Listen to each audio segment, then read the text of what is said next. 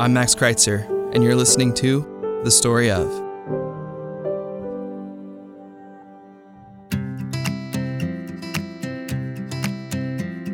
Growing up, I worshipped movies. There was a local video rental store in downtown Leavenworth called Home Video, and that was my mecca.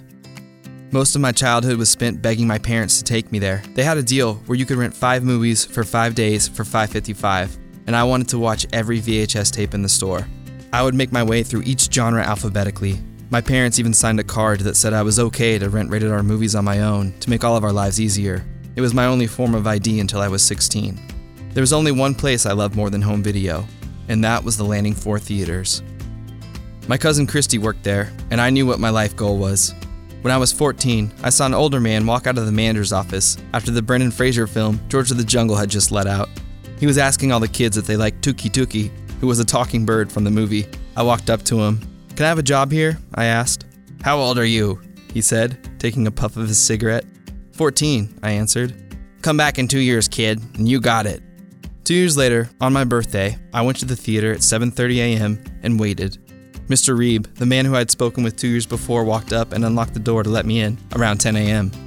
He didn't remember me, but luckily my cousin Christy had worked there, and she vouched for me, and I had my first real job. But this isn't the story of my first job. This is the story of losing a friend.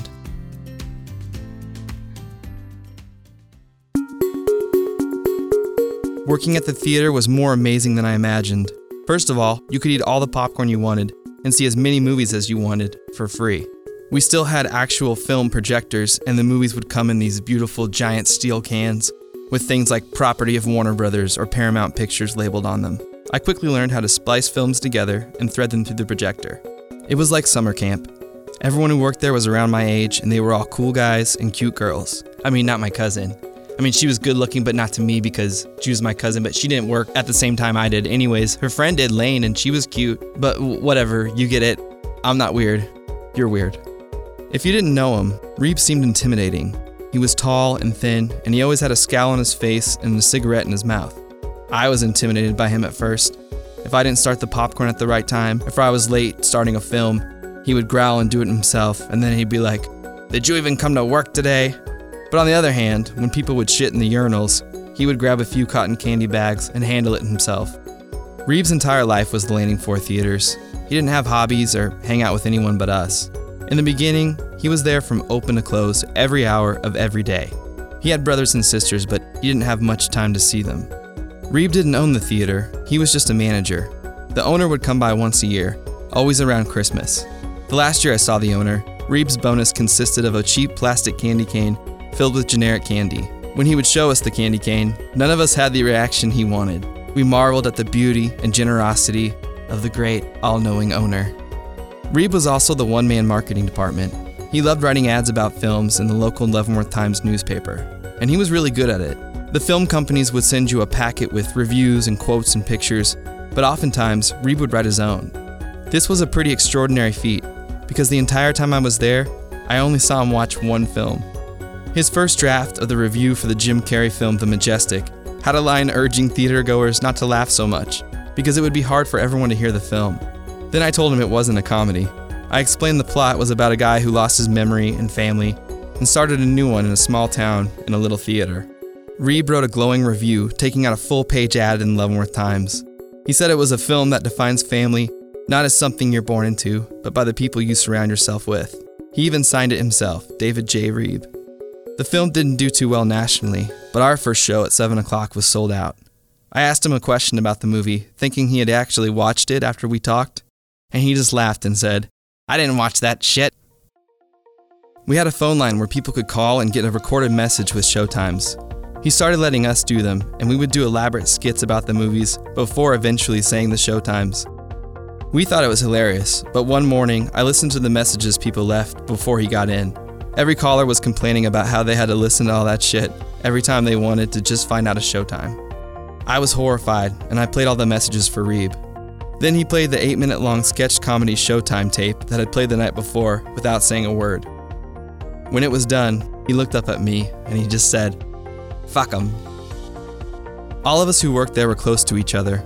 We were best friends. We went to different schools, but we went to dances together, talked about life, crushed on each other, and grew up together. He found out Steven liked this girl from school, but he had never talked to her, so he had me call her and ask if she wanted a job there. We were close to Reeb too, but we got a lot closer when he got sick. Reeb smoked a lot. All day he smoked in his office from open to close. I thought his office was painted yellow, but we moved a poster one day, and the wall behind it was bright white. There was a no smoking sign hanging on the wall that was yellow as well. It must have been put up ironically, but when Reeb found out he had lung cancer, we took it down. I guess it wasn't funny anymore. Reeb was a Vietnam veteran, and after his lung cancer diagnosis, the VA hospital in Leavenworth gave him copious amounts of liquid morphine. He had a hard time quitting smoking in the beginning, and sometimes he would take morphine and light a cigarette. His eyes would glaze over in his chair, and he would try to mumble to keep himself awake. The morphine killed his appetite. He couldn't shit or eat. He lost all his hair, and he had us go out in between movies to pick up enema kits. He always thought he would buy the theater one day, but the owner wouldn't sell it to him because he was sick. He still joked with us, but he got kind of depressed. He started talking to us about death, but he also started talking to us about life. He never talked about being in the war, but he said when he got back he was racist. If he saw an Asian walking down the street, he would walk the other way. It wasn't until he hired Eric that he realized how wrong he had been. Eric was biracial, and he and Reeb were probably the closest. "Don't ever let anyone tell you people can't change their hearts," he told me one night as we were counting money, and I never have. I came into work early one day to build films, and I heard a movie going. I walked into the theater, and the war memoir, We Were Soldiers, was playing, with Mel Gibson. I turned on the lights, and Reeb turned to me with red-rimmed eyes, and he shouted, "Turn 'em off!" I did, and I ran out of there. When he finally came out, I asked if he wanted to talk about it, and he said, "Yeah." And I was shocked, because Reeb hardly ever would be serious with us. I started panicking. Maybe he saw it on my face, because all he said was, "When someone's watching a movie, don't turn on the fucking lights." That was the only film he ever watched. All of us often talked to him about our relationships, and he would listen and laugh and make pretty inappropriate comments asking boob sizes and such when we were trying to be serious. One night I asked him if there had ever been anyone for him. "Once," he said. He opened his drawer and took out a dose of morphine. "When you find the one you love, you'll know it. When you lose him, you'll know that too. Everyone will tell you to get over it. Maybe you're not supposed to get over it." Reeb believed in us and encouraged us in a way few people do with teenagers. He would let us practice music in between shows, and if we told him what we wanted to do in college or in life, he'd probably make fun of us at first, but then tell us that we could do it. Every 4th of July, he would tell us not to get on the goddamn roof and watch the goddamn fireworks, but when he left, he would make sure to leave the roof key out for us. He knew I loved films and always let us shoot our own movies at the theater. When I showed him one of the films we shot there, he said, "Too bad I'm dying before I see any of your movies on these screens." "That's not because you're dying, Reeb," I said. "Yeah, it is," he grumbled, his eyes rolling back in his head from the morphine. "No, it's because you can't show pornos here." He laughed. "The fuck I can't."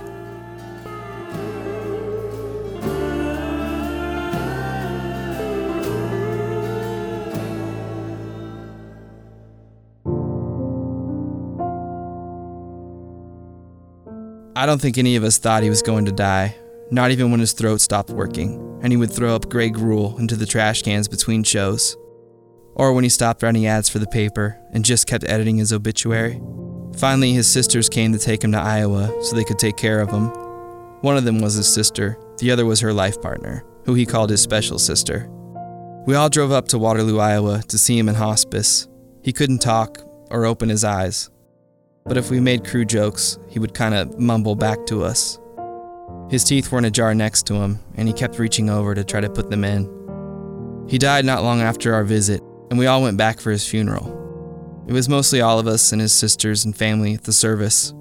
Eric and Matt wrote a song that they played at the service. I don't remember all the words, but I remember the title was Thank You. I wrote a long speech that I wanted to read, but I couldn't. I threw it away as we sat down. I wish I hadn't. I don't think any of us really talked that much about his death. Maybe the girls did to each other, but none of the guys did. I remember my mom tried to ask me about it when I got back, but I just turned my head into the couch to hide my face. I do remember Heather, one of the girls that worked there, and who Reeb always thought we should date, told me once a year later that she wasn't over it. I couldn't think of anything comforting to say. I don't think I said anything. I wish I had.